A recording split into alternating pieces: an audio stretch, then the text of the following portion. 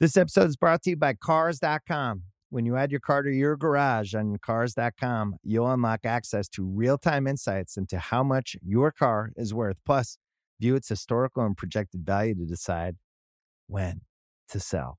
So when the time is right, you can secure an instant offer from a local dealership or sell it yourself on Cars.com. Start tracking your car's value with your garage on Cars.com. This episode is brought to you by Atlassian. Atlassian software like Jira, Confluence, and Trello help power global collaboration for all teams so they can accomplish everything that's impossible alone. Because individually we're great, but together we're so much better. Learn how to unleash the potential of your team at Atlassian.com. Atlassian.com. Atlassian. Tap the banner or visit this episode's page to learn more.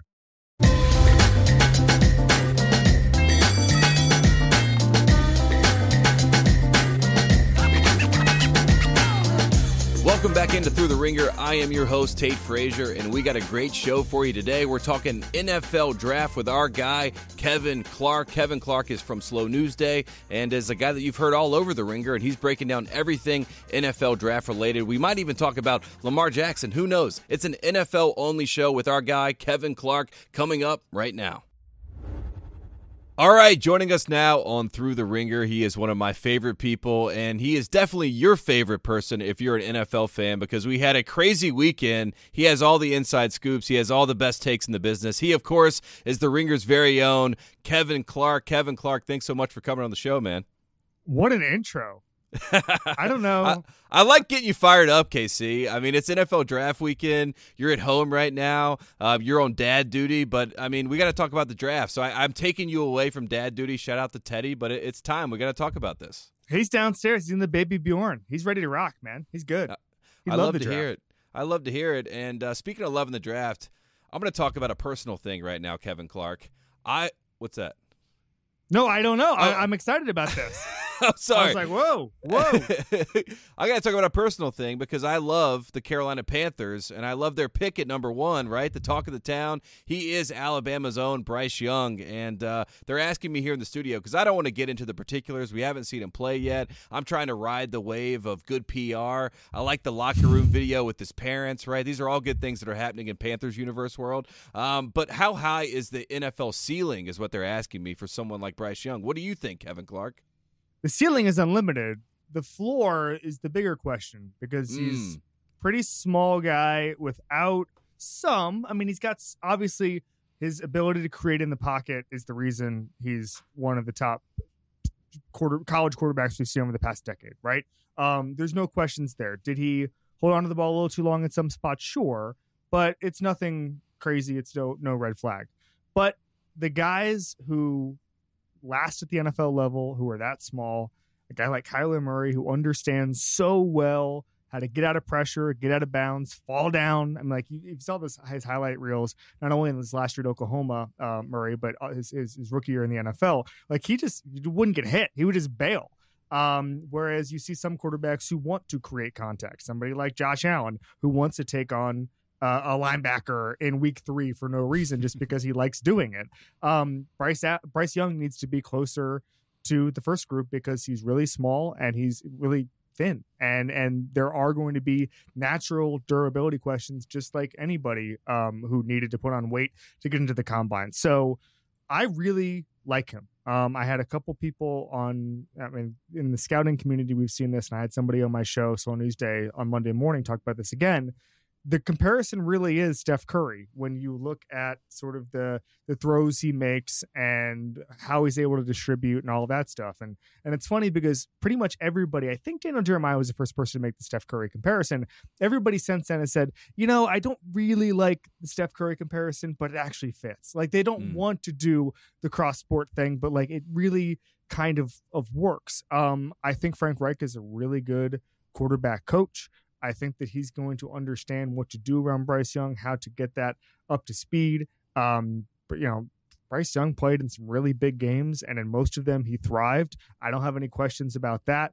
Carolina, I'm sorry to say, Tate, is not like a marquee market to where he's going to be on Sunday Night Football all the time. They're going to let him grow. They're going to let him have kind of a year to acclimate. There's not a ton of expectations, even though I do think Like David Tepper has to hit on this pick because at some point, new ownership, or at least relatively new ownership, if you don't hit and you go through executives and you go through coaches and you stop and start so much, at some point, it's almost like the Cleveland Browns a little bit with Jimmy Haslam, where you're going to have to start overpaying everybody to come. And you're going to have to give coaches, 2 extra years on their deal, GMs 2 extra years on their deal, guys even below that, scouts, give them more money because you get a reputation in this league.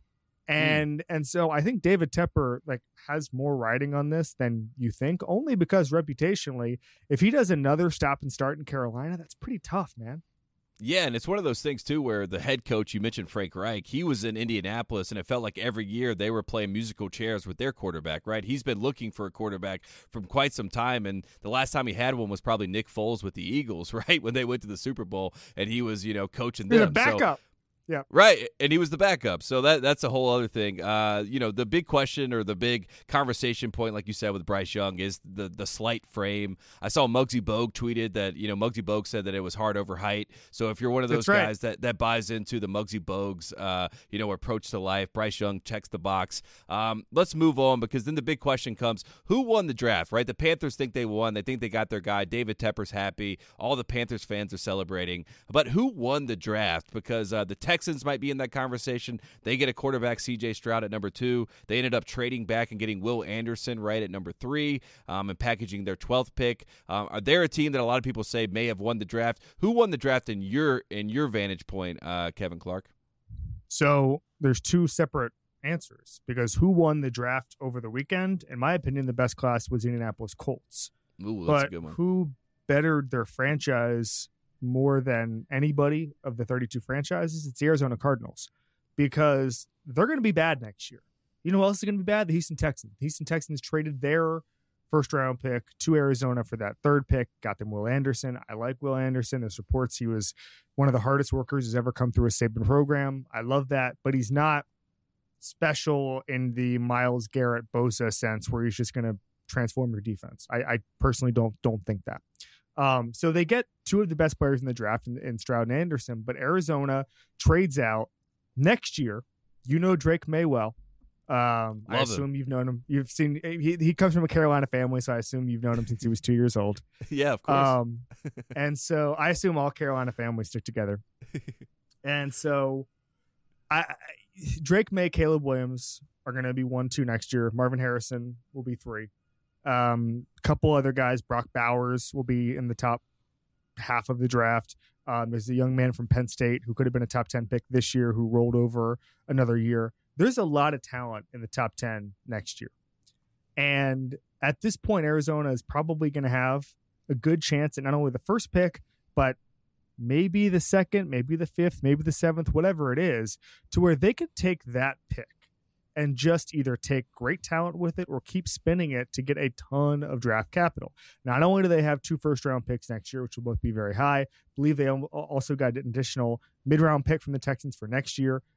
They have an additional mid-round pick from the Eagles next year. They did tamper with Jonathan Gannon, which was very strange, and so they had to do a pick swap in this draft. But whatever. I really do think I know it sounds crazy because I don't think highly of them as an organization. They're going through, if I'm not mistaken, 2 separate lawsuits at this point about kind of off the field issues. They're a bit of a mess as a franchise, but talent gets you through that. And if they're able to come out of this next year with 2 of the top 10 players in a huge draft, the kind of draft, I know everyone says we do this every year, but we're doing it this year, which is everybody says the next draft is always better, or we go, the quarterbacks are always better next year. It is objectively true next year. Caleb Williams and Drake May are really freaking good, and you want to be in that draft, and the Cardinals have maximized that opportunity. I like that, and I like that the Cardinals are going to be in the mix there. I did want to ask you, because one of the most surprising things going into the draft felt like there was a lot of momentum, and obviously we joked about Reddit, but Will Levis had a lot of momentum. He was the de facto, has to be the 2nd quarterback off the board. Everyone had sort of determined that was going to be the case. I saw our guy, you mentioned the Colts, Jim Irsay, put out to the world, some Will Levis commentary. He was almost crowdsourcing the pick there at number 4. But then we get to the number 2 pick, and the Texans say, no, we like C.J. Stroud, who, at the time going into the draft, it felt like he was, quote-unquote, falling down the board. So how do we get in a situation where the Texans say, hey, we like C.J. Stroud, and we're going to take him number 2? It was the kind of situation where conventional wisdom from, September 2022 won out. This happens all the time in the NBA, I feel like, where it's like, all right, we know these guys are the best in the draft. And then we go through this process and 5 guys on podcasts say, oh, actually, this guy's rising up boards, whatever. Oh, this guy from, this 6'11" guy from the Euro League is shooting up the boards. And then it all happens and you're like, oh, cool. It was just the guys we thought a month ago, right? We saw that with Paolo Banchero, right? Because Chet Holmgren and Paolo Banchero were the obviously 1-2 guys, but then Jabari Smith Jr. kind of scooping up the boards, and everyone's like, nobody even talked about Paolo. Right. And I was like, what the hell? And it's funny because one of the things I did on my pod Monday, was talk about how the high school to NFL pipeline is getting more direct in the same way that it does in basketball, which is you can look at the Rivals or 24/7 recruiting rankings from 2 years ago, and you're going to see some really, really good NBA stars. And even guys who are second-round picks where it's like, oh, where'd this guy come from? Typically, they were at all the camps and had a high grade and were a great recruit. That's just how athleticism in basketball works. And increasingly, it's how athleticism in football works. The point I'm making is that C.J. Stroud and Bryce Young were 2 of the best quarterbacks coming out of high school. They played at huge programs. They started as soon as there was an opening. There wasn't really any debate about that. The coaches loved them. Did they struggle a little bit in some games their first year as starter? Sure, but they grew. They understood it. And so I when you look at it and you say, okay, Bryce Young and C.J. Stroud went, the only reason that became confused was because of sort of the draft industrial complex. And, oh, is it Levis? Is it Richardson? I watched a lot of SEC football last year.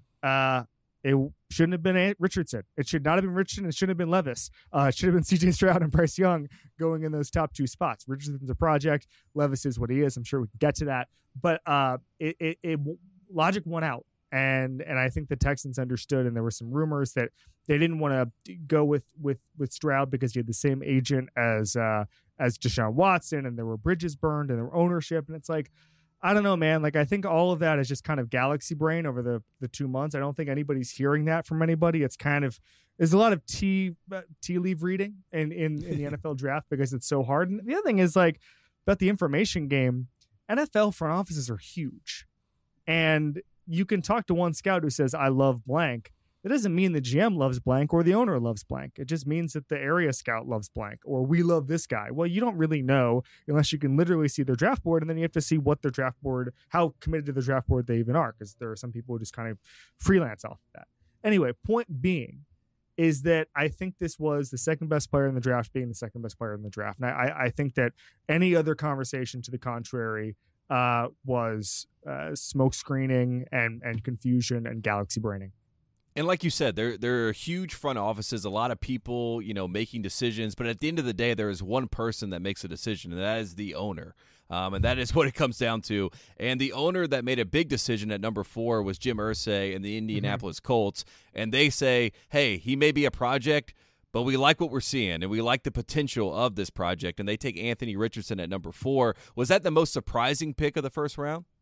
No, only because once he goes through the process in the combine and he runs that 40 and you see the physical tools, Todd McShay said he was the best athletic quarterback he's ever seen. When you think about the size and the speed, someone is going to take that chance. And I remember Quincy Avery, who's a private quarterback coach for a bunch of prospects, he had said at the end of last season, I don't know how the league can take Josh Allen in the first round and not take Anthony Richardson in the first round. And I really do see that sort of comparison where you get him in an infrastructure, you get him coached up, you get him making NFL throws, and everything else is going to work itself out.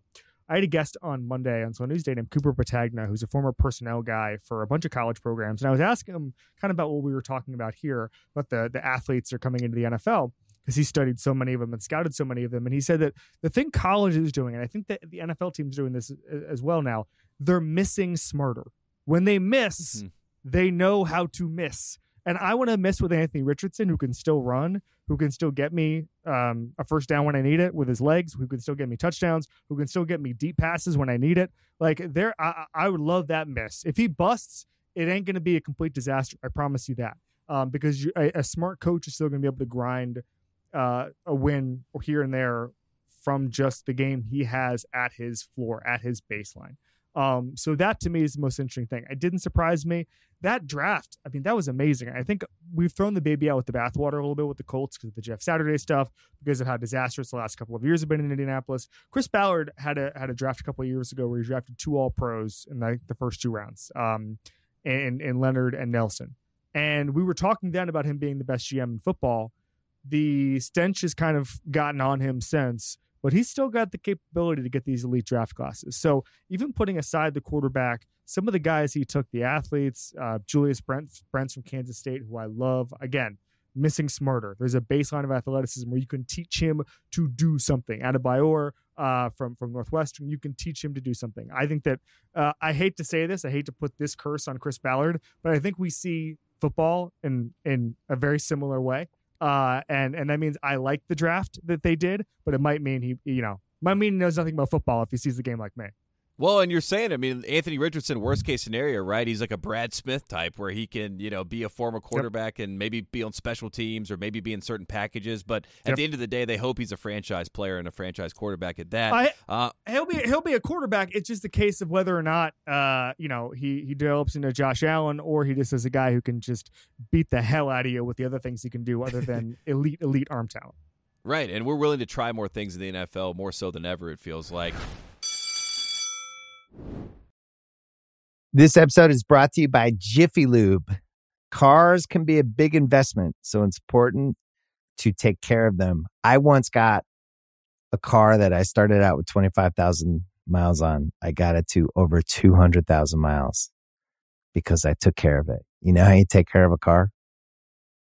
You take care of the maintenance, the oil, the brakes, all that stuff. And if you don't, you can have a car just completely fall apart. When your car needs maintenance, head to Jiffy Lube. They provide automotive excellence at speed. Get your oil change, brakes checked, tons of other multi-care services. It's all done by expertly trained technicians who actually care about taking care of you and your car. Jiffy Lube, car more. To find coupons and start an instant online estimate, visit jiffylube.com.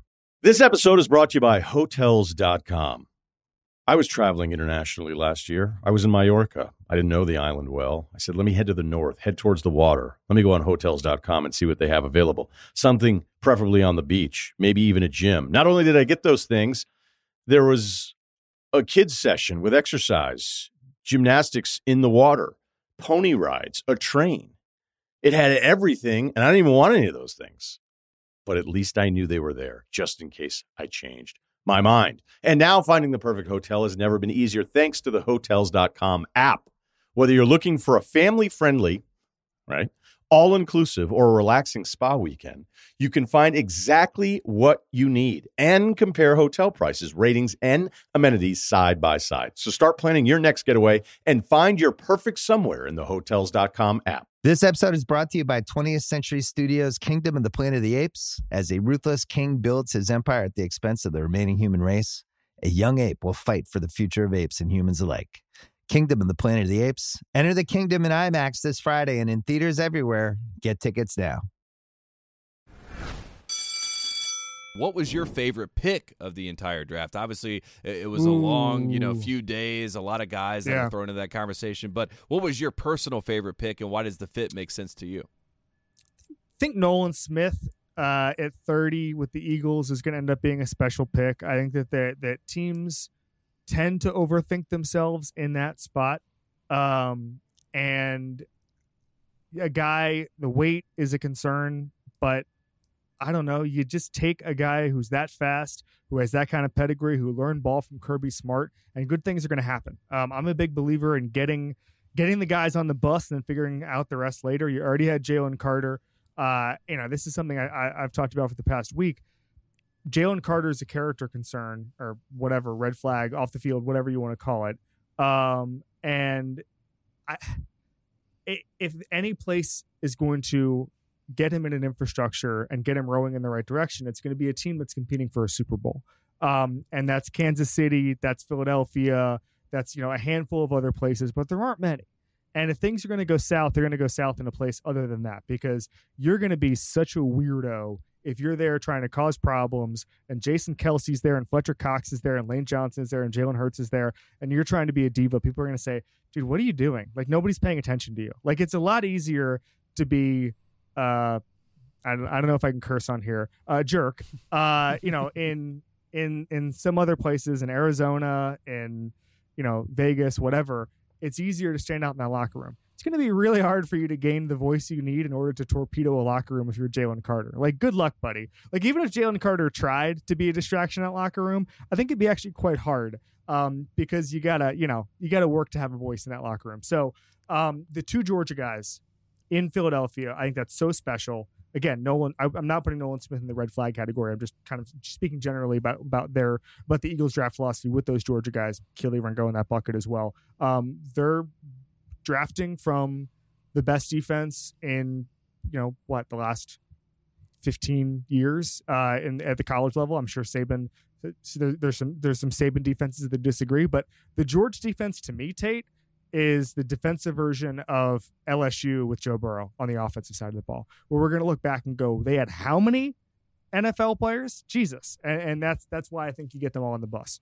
And I wanted to ask you about that because obviously the Eagles ended up trading up. They had the 10th pick, but they ended up trading up to the 9th pick. They take Jalen Carter. Then they take his teammate later on. And now we have a situation where Philly is just taking all the Georgia defensive players. And we love trends in the NFL draft, right? We love things that kind of set precedent. Is this a precedent that has been set where a franchise can decide, why don't I just take the whole front four of this championship team? They have some familiarity with each other, and let's see if we can run it back at the highest level. Is that something we may see again with a team like Georgia with that kind of talent? With a team, you said something very important. With a team like Georgia, with a team like Alabama, with a team like LSU. I think it's and I would, by the way, put Ohio State's receivers in that bucket as well. But that's it. I'm not trying to put together, I like Michigan. I'm not trying to put together any position group with Michigan. I'm not trying to take Mel Tucker's guys at Michigan State. Like PJ Fleck. Well, they're all in the portal right now, so it's okay. Well, the Mel Tucker guys are in the portal, yeah. That's a very strange situation. It's a good thing that the guy who behind that contract isn't running one of the most important NBA franchises right now, or else there'd be really bad news going on. Right. And we'd have real disaster potential on our hands. Anyway, the way recruiting works now is that really the concentration is 5 schools, and with the portal. And this is something that's incredibly important. One of my guests on Monday was talking about this, about how there were no G5 players in the first round. And there were, I believe, drafted 52 transfers. Okay. So if you're a Western Michigan stud, we're really harping on the state of Michigan here, but if you're a MAC stud or you're a UTSA stud, there's a UTSA stud in the portal right now. Those guys are going to, in their last year or last 2 years, or even if they pop as a freshman, they're going to go to LSU, Georgia, Alabama, maybe even a smaller school. We saw Osiris Torrance at Florida get drafted. Good example of this. They're going to go and they're going to show what they can do. I think the best example of this, Tate, is Jared Verse, who was a stud at Albany and not great competition, goes to Florida State, looks like a borderline first-round pick, and he's coming back for another year, and he probably will be with the baseline of a performance, a top 10 pick next year. What would have happened if Khalil Mack at Buffalo was playing now? Would he have stayed at Buffalo? I don't know. Would he have gone to Penn State for his last year and sacked a bunch of Ohio State quarterbacks? Probably. Would he have gone to South Carolina, Ole Miss, these kings of the portal? Probably. And that's, I think, how you watch it. And so I don't think it's about, we're taking 2 guys because they're friends. I think it's more about the concentration of power in college football and the fact that if you're Alabama and you wanted to, are you telling me Nick Saban couldn't look in the portal and say, all right, we recruited high school, great. We always do. But what we're also going to do is we're going to take the 3 best linemen in the transfer portal. We're going to do that. Like, imagine what he can do. Schools are starting to do that, and that's why I think you'll see. I think the Georgia thing is a outlier because those were all high school recruits who all came in together and all dominated. But Georgia's going to utilize the portal. They have her at the quarterback position, even though Stetson Bennett beat them all out. Guys have portaled out of Georgia. I mean, look at the amount of guys who have Tyreek Stevenson, Jermaine Johnson. Like, they're legitimate top 2 round picks who have transferred out of Georgia. So just remember that. So I think it's going to be interesting to see how that works, where you just say, LSU has the number 1 transfer portal class in the country right now. Are people just going to say, screw it, Brian Kelly did the work for me, he assembled this all-star team on defense, let's draft 3 of them?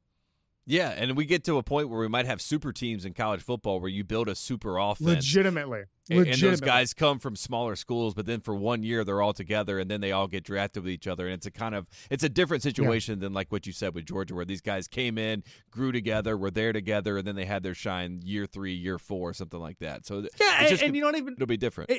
It's funny because you don't even think about the super teams point is a good one. First of all, enough about Miami.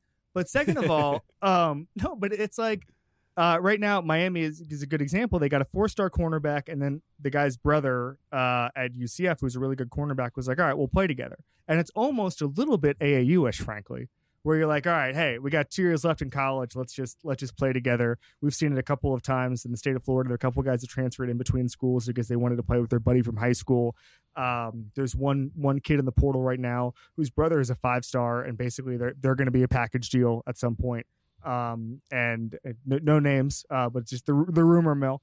And so you're starting to see it, and it's becoming way more basketballish than it used to. And frankly, Tate, not to harp on college football in this NFL draft recap, it's more compelling to me because we're getting these transactions on. I mean, yesterday was the deadline for the portal, but like we're getting these transactions on April 15th. I'm not a coach. It's not my problem to stay up awake at night worrying about these guys. I just want to see the transactions. That's great. It's funny to me that Michigan State's losing all of these guys. I know what the hell is going on, but it's not my problem. Right, exactly. We're all kind of just watching and observing because it's so new that we don't even know how to digest what's happening in front of us. One last draft question, and then we can get into some of the bigger headlines here in the NFL. Just because I have you here, but when did the reaching start? Because I saw a lot of people talking about number 12 at the Lions. They go and draft Gibbs from Alabama. He was a first-round grade, but in the 20s they get him at number 12. We saw the Patriots do what they usually do, which is trade back. Right, they were at 14. They said we don't really. They saw Lucas Van Nesco and they said, okay, I think we can trade back now. The quality is changing a little bit. You talked about how there wasn't 30 guys who were first round grades per se in any other year. So what was the biggest reach in this range for you? And what team kind of got you where you're like, what is going on here? What is happening? And why are guys going 13, 14 that probably shouldn't or weren't on mock drafts to go that high? So I'm pretty analytically inclined. And so I'm never going to say, oh, the Lions crushed it at 12. Remember something Stan Van Gundy said years ago about the Rashard Lewis contract? Let's make this a hoops discussion. But he was like, the problem with modern sports. I like how you perked up for this Rashard Lewis discussion. Oh yeah, I'm all in. But he's like, the problem with modern sports. So we look at everything through, was this a good move or a bad move in a vacuum? Was it a good move to sign Rashard Lewis to a max deal? Well, probably not. But did they get to the finals because he was exactly what they needed, which is 6'11" guy on the wing who could do 5 different things on a team that already had a lot of mismatches? Yeah, it was great. So who overpaid? Not the team that made the finals and completed their piece with it. And I think about that all the time, the idea that like we're doing this in a vacuum. I really do believe our colleague Ben Lindbergh wrote a book called The Only Rule Is It Has to Work. I really do believe that if Jahmyr Gibbs is going to unlock anything, then I understand kind of why they did it. Even if it's a short-term thing, even if you don't give him a second contract, whatever.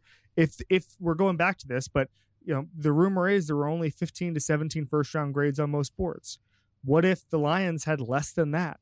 And they just said, you know what? This guy is our last first-round grade. Let's just do it.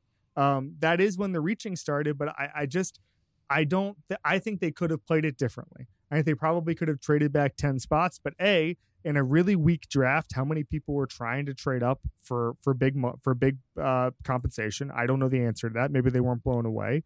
But B, it's possible that their scouts just said, we don't have any other options. So to have 2 first-round picks, again, I really like Jack Campbell as a prospect. He's a great athlete. Again, they probably could have gotten more value for him. But I just feel like we've gotten into this maybe grades culture where we have to look at everything through one prism. And I think that team building is different than that. Would I have taken Jahmyr Gibbs at 12? No. But Jahmyr Gibbs is a badass. He was the top transfer in the nation last year at that position. There's a reason Nick Saban wanted him. There's a reason that even before he got to Georgia Tech, he was a high octane recruit. He's really good. I feel like the pendulum has swung on the running back position to the point that I think they are a little undervalued at this point. I know teams like the Eagles are never going to spend big money on it, but I just think that if you sat there and your scout said, this is our guy, he's our only guy, there's a huge drop off after this, and you don't take him, I don't know. I feel like you're maybe getting too cute by half. Yeah, and I think sometimes we overthink things when it comes to the draft. And I know you hear people say, well, you don't need to draft for fit in the NFL draft. You take the best player. But sometimes a fit decision might actually work out in the end. And as you said, if it works, you look like a genius. If you don't, you're an idiot. So that's the world we live in the NFL draft.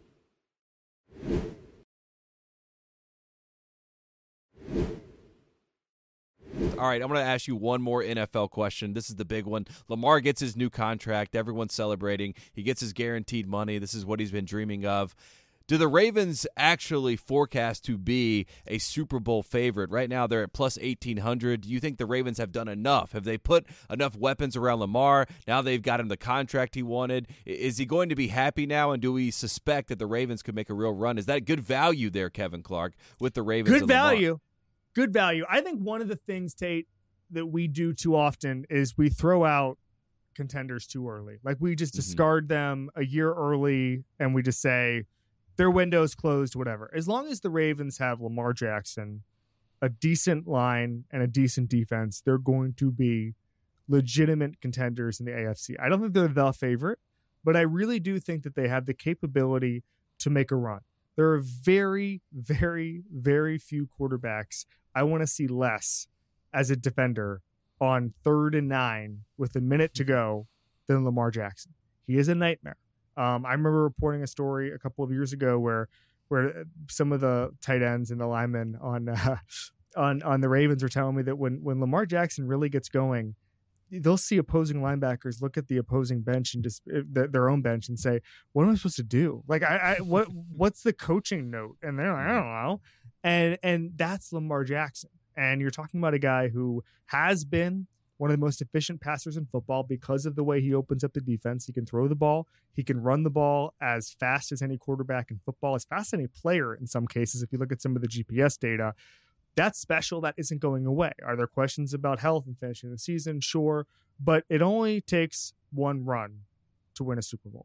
And at some point, I really do believe that they're going to break through. Is it going to be this year? I don't know. But I don't think, it's a lower tier version of the Mahomes and Andy Reid thing, where until further notice, until I see them not as a contender when Lamar Jackson's on the field, they're going to be in the mix every single year. And that's why I was disheartened that it took this long for the deal to get done, but I knew it would get done because this is the Ravens' only option, and it's frankly Lamar Jackson's best option to get generational wealth very quickly and then go from there. And it was cool to see everyone kind of celebrate Lamar, right? Because the Ravens PR did a great job of making Lamar look like, he was making a mistake and things like that. But then when he finally got what he wanted, it was good for everybody. Definitely good for Lamar. Excited to see him this year. He is Kevin Clark. He has a great show, Slow News Day. Go check it out. Kevin Clark, we're going to be talking NFL all throughout the offseason as we get ready for OTAs and all this sort of stuff. So I'm excited to keep it going. Where can we find your work outside of Slow News Day, or is it locked in on Slow News Day right now?